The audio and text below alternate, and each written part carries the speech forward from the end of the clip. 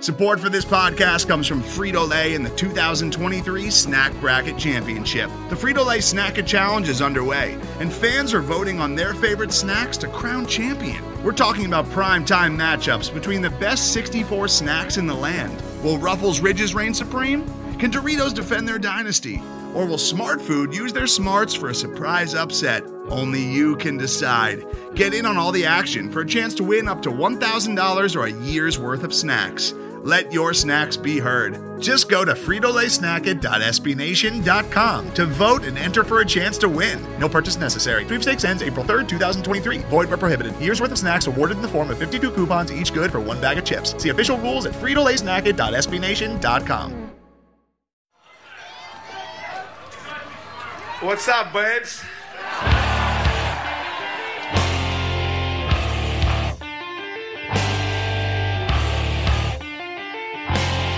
The puck drops, the words that DC fans have been waiting to hear since 1974.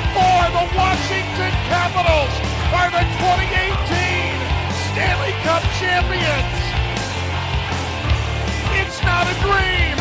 It's not a desert mirage. It's Lord Stanley, and he is coming to Washington.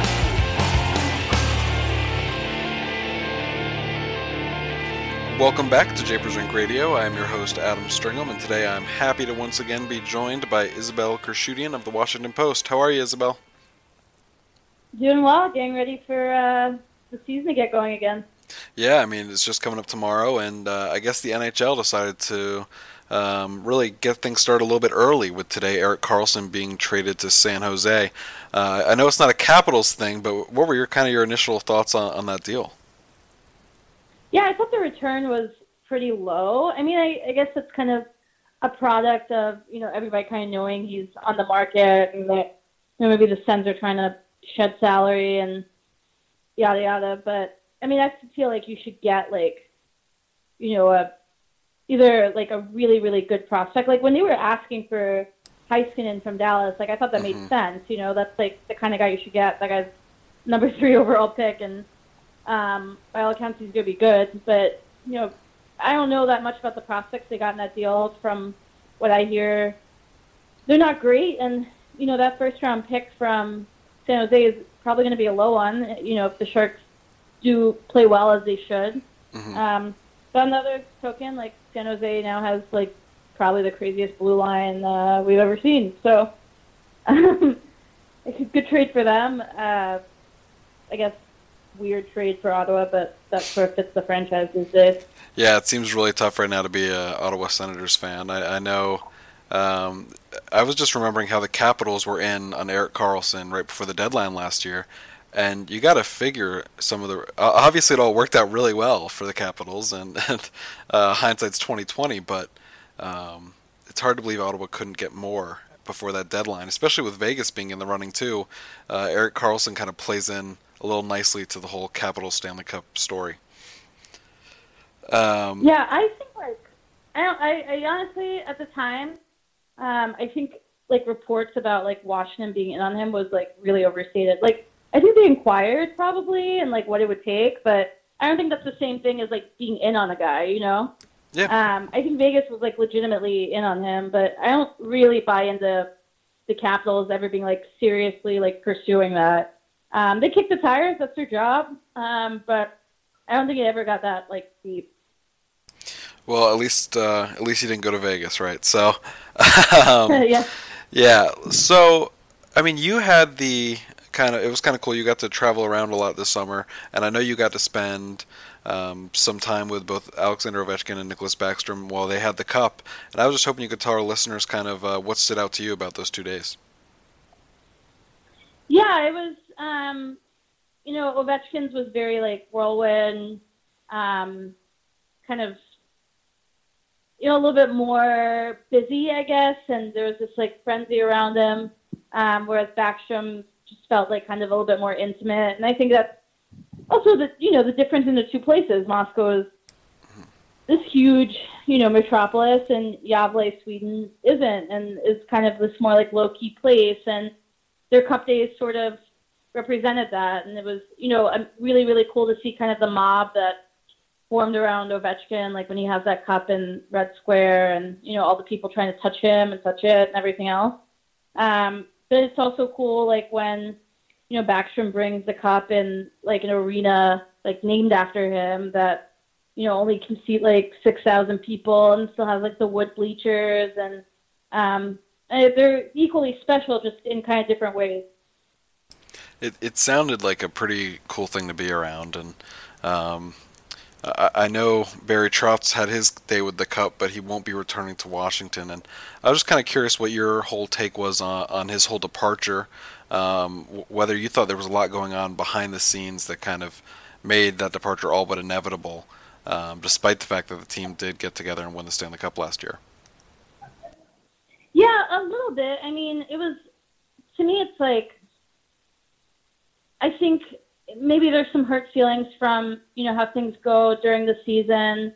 Maybe there's some of, I understand his desire too, though, to get paid with his peers, I guess, other coaches who won a Stanley Cup and be making what they make. I think that's a fair feeling, especially when you spent the entire season thinking like this team you were coaching for was going to fire you.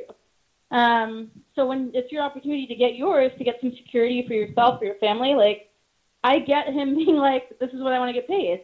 The Capitals' standpoint of that is that, they had negotiated a contract and, whether or not the pay scales changed or whatever, like they had agreed to that 4 years ago. And, Leon just literally said to me, if, he renegotiated every contract, like he'd have a line out the door. Like he just believes in honoring the contract. I don't know. Like at the end of the day, I don't think Barry would have walked, and I don't think the Caps would have walked if both sides weren't comfortable moving on. For the Caps, that getting having Todd Reirden be the coach, someone they were arguably ready to make the coach potentially mid-season if a few things had gone a couple different ways. And for Trotz, I mean, I think he knew he was going to get another job and it was going to pay him well. And, he'd kind of done what he promised to do in Washington. So, I think there is a lot of factors to it kind of on both sides. But at the end of the day, like, I think both parties were, like, kind of okay with the result in the end. I mean, I think there's some hurt feelings, but maybe not as much as people would think. Yeah, it really did sound like an interesting scenario, especially with Barry Trotz's clause that kicked in with the automatic extension when the Capitals won. With Todd Reirden taking over, he's obviously, as you said, he was kind of the natural heir to the position, and by your own reports was pretty close to getting the job during the season. You had a chance to talk with him recently. I know the Capitals just won the Cup, but are you expecting any sort of change in kind of team style or in the way that the Capitals play with a new head coach? No, not really. I think they're going to, maybe make some tweaks to the PK. And part of that has to do with Jay Beagle leaving. Part of that, Lane Lambert was running the penalty kill. He's not around anymore. You're not going to make any changes to the power play because it's been good for a while. But I think penalty kill, they saw the place like, hey, we can make some improvements there. And I expect that to be maybe the most immediate thing that we see is going to be different. But, with how they were playing defensively at the end of the year, I mean, they want to do that. Now, obviously, it's hard to get that commitment in Game 6, as it is, in Game 5 of the Stanley Cup Finals. But I think that structure, for 60-something games during the season, there was a lot of confusion amongst the team about what they were doing defensively, what philosophy was, what, they were supposed to be doing. Was it a man? Was it, and they kind of cleared things up. And I think, what they kind of went to at that point for the last 20 games and in the playoffs is what they're going to try to keep doing. And the good thing is Reirden had a lot to do with all of that because he was kind of the defensive coach. So I think, it's going to be pretty much similar. Yeah, and I think it's probably even more likely to be similar because it doesn't look like there's going to be any turnover at all on the back end. With the Capitals kind of retaining Brooks Orpik after trading him to really bring down that AAV, which of course allowed them to re-sign John Carlson. So really, the Capitals did a lot of movement on their D just to end up back where they started. Kind of, what are your thoughts on kind of having the same D-core? Obviously, Orpik's getting older, and the Capitals do have a few young defensemen that they drafted in the first round in the pipeline. But kind of what's your overall take on the state of the defense core, and how do you think it's going to shake out heading into this year? Yeah, I think, it makes sense. I thought that top four by the end of the season was good. I like how Kempny plays with Carlson. I think that speed and him being able to go back for pucks, I think I said this before, it's Nate Schmidt-like. I mean, he's not Nate Schmidt, but, the speed that he can bring, kind of the role he can play beside Carlson, I think there is some similarities there, and I think it is very complimentary to John. And then obviously Orlov and Niskanen have been good for a couple of years now, and I think it makes sense to bring back Orpik. I don't think he's going to play as much, but I don't know that anybody was ready for a Juice Bowie pair this year. And I don't know if it was necessarily fair to Bowie to put him in a situation where it's hey, we're really going to lean on you, or whatever. I think he just needs a little bit more time, and I think we saw that at points last season. So if you can have a kind of more of a rotation between Orpik and Bowie, I would assume Juice is going to be a pretty stable fixture in there this year. But I think you can split it a little bit and also expect some injuries where, those young guys are going to come up and you're going to get to see a Siegenthaler, maybe a Johansson, whatever. But, I think going in, this makes sense. At the end of the day, we kind of expect a hangover, and they might not get off to the best start as we've seen previous Cup winners. So maybe having some stability in there with a guy like Orpik, who's honestly Madison Bowie's biggest ally, I think it makes sense. Now, we talk about a Cup hangover, and one thing that you'd maybe hope would help prevent that would be competition in the roster. Have guys feel like that even though they just won, they're still fighting for spots. But the Capitals have really done a great job. I mean, maybe it will end up being a double-edged sword, but they've kept everything together. They lost Jay Beagle, and that was probably a bit of a good thing, especially once you see how much he got paid by Vancouver. But the one guy I'm really interested to see if he's able to kind of crack into the lineup is Sergei Shumakov, who I thought was his stats in the KHL are really impressive, and he's not an old guy. So how do you think he's going to fit in, and do you think he's going to do anything to kind of push the guys in the bottom six, maybe on the second line, into competing a bit harder to start the year? Yeah, I don't know if he has that kind of upside. We've just seen this go so many different ways with guys coming over from the KHL. It is a different game. Some guys make that transition beautifully, Panarin. Others don't, and they just don't crack it. So I don't know. I think they're prepared for him to maybe start in the A. It's obviously a two-way deal, I think, for a reason, but he can definitely score. That's what they sort of expect, is that he has a scoring coach. So if it's a different the expectation of NHL coaches, the responsibilities. It is going to be an adjustment for him, and I think fans might have a bigger, hope for this guy than maybe even the organization does. I just don't know that they see the same. I don't see him on a second line, for example. I would think he would be, if he could add, third line depth, a third line guy, I guess, the left wing. I don't know if they had, Burakovsky on the right wing. I think that's his ceiling, maybe. And if he scores you 15 goals, that's, a win. I don't see him turning into, a top 6 like guy though. But I could be wrong. I mean, maybe he has that kind of potential, but I don't know. It just didn't seem like that kind of thing to me.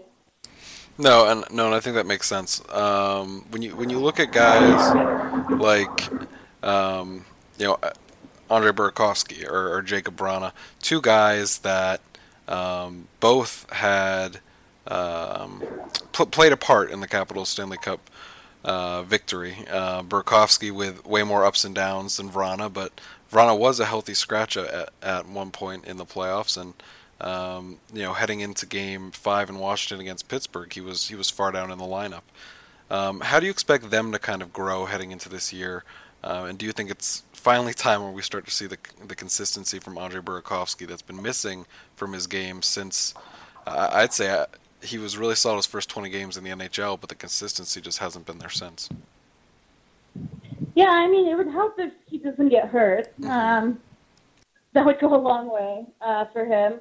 But I do think it's like a really, really important year for him in that he's in a contract year. Both those guys are.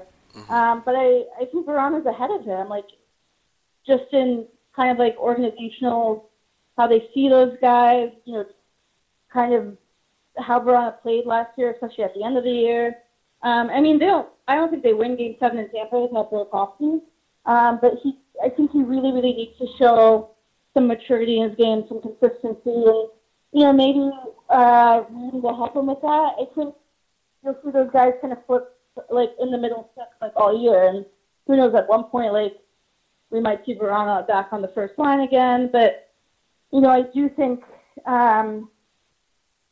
if they get to be in a cap crunch, I mean, I think Verana's the kind of safer guy, whereas like if Burakovsky has another rough year, like he's probably going to end up in like trade speculation again.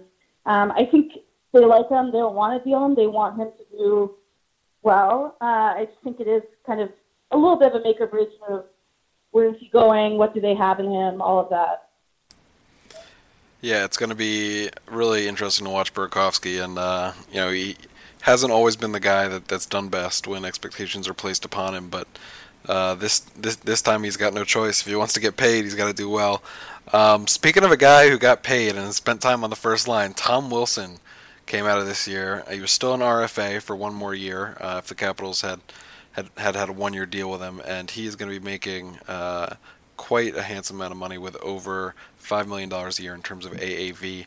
What are your kind of thoughts on Tom Wilson's contract? I know the production isn't always there, but I'm sure the guys in the room are really happy to have him back. Yeah, that's the thing. Like, I thought maybe it was a little high for right now, but I didn't think it was that much higher in the sense that, you're looking him up long term, buying a couple UFA years, and he's coming off his best season. And if you compare his even strength, point totals, I think they're actually like pretty good, like compared to others. His production 5-on-5. So at the end of the day, there were so many games where I watched the game, I felt like he played great and like kept those shifts alive, or was really a good mesh with Kuznetsov and Ovechkin, and like maybe he doesn't get on the score sheet at all, except for like a penalty. But so, but like genuinely, I think he really showed everybody something last year where he can play, physical and like instill some fear in the opposition, which is valuable. But he's also like that line didn't look the same without him. And I get that hesitancy for Verana there because he's not like quite as defensively responsible as a guy like Wilson, who I thought had some like smart offensive instincts as well at times. I do think the way he plays makes Kuznetsov more comfortable. And if like that's the end goal of this, that like those two like continue playing together for the rest of each of their contracts, like he was worth the $5 million, if he like continues playing in the top six, like it's kind of what those guys make, especially if he can kind of keep up, that even strength production, build on it, whatever. Because I did think like when you just only take the even strength numbers and rank that, like I think it was in a pretty good place. Yeah, I think the even strength production, it's not. It's not bad. I think when I look at it, I think his rate stats are a little bit. They were about in line with what Andre Burakovsky did last year in terms of per minute. But I think it's going to be really interesting. Wilson brings things to the table that Andre Burakovsky doesn't. So I think if they're producing at the same rate, I think you'd rather have Wilson, right? So I think it's going to be really interesting to see when we look at kind of how that deal shakes out, because Wilson isn't that old, so even if he doesn't continue to grow, it's not going to be like a Milan Lucic contract, probably, or not that bad in terms of just a guy who can't get it done. If he maintains, it's going to be like the same percentage of the salary. I mean, it's going to be a lower percentage of the salary cap, theoretically. Yeah, I get that. I think it's going to be. I don't know. I've got a lot of mixed feelings on the Wilson deal because I think it's a lot to pay a guy for what he's done so far, and traditionally he's a bit. You don't typically see players' production grow that much at this age, but if he's going to be playing with Ovechkin and Backstrom all the time, I think you'd have to imagine the points would come up. Another guy who spent a lot of time playing with either Ovechkin or Backstrom was TJ Oshie. I mean, he got that big deal a summer ago, and he had some trouble with upper body injuries, which I think everyone knew was a concussion. Where do you kind of see his game coming this year? And not that he had an awful season, but do you just kind of see his game kind of being more consistent, or do you think the injury threat's going to continue to plague TJ Oshie over the remainder of his deal? Yeah, I mean, I think he'll have a better year if he stays relatively healthy. Some injuries are easier to come back from others. I mean, that was his fourth concussion. It's not like shocking that he had a tough time like getting back on the ice after that. And you never want to say a guy like plays scared, but like it certainly weighs on you. I worry about like just his personal health, like if he gets another one. I would expect him to have a better year. I mean, that's another guy though that, I mean, they talk about what he is in the room and kind of meeting he has with a team and everything else. I think it's a little bit the same with Wilson, where in those contracts, you end up paying for that a little bit. Well, when you win the Stanley Cup, I think any contracts that were given out can kind of... They all look like good contracts when the team wins. So I only got a few more questions for you. Philip Grubauer was great last year. You could argue that the Capitals don't make the playoffs without him, given how much Braden Holtby struggled for a couple months of the year. With his departure to Colorado as part of that deal that allowed them to really get that much cheaper Brooks Orpik back, who do you kind of slotting in as the Capitals' backup goalie? Do you think a guy like Samsonov is ready for the next step, or is this definitely going to be Copley's job to lose? Yeah, it's definitely Copley's to lose.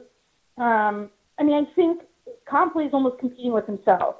If he doesn't do well, they're going to try and upgrade at some point through trade, waivers, whatever. I think they are pretty intent on having Samsonov go to the American Hockey League, get some experience, get used to life here. I mean, he's never lived in America. Last I talked to him, he wasn't speaking English or really understanding it all that well. They want to be responsible and not, like, rush him and, ruin him, essentially. And that's possible. So at least to start the year, I think he'll be in the A. And they see backup goalie as a position they can upgrade. Makes sense. You covered the team for a couple years with Nate Schmidt when he was with Washington. What do you think about the PED suspension that he is going to be, going through for for a good portion of this upcoming season? Yeah, I feel for him. His plea was pretty impassioned. If he's telling the truth, like that's.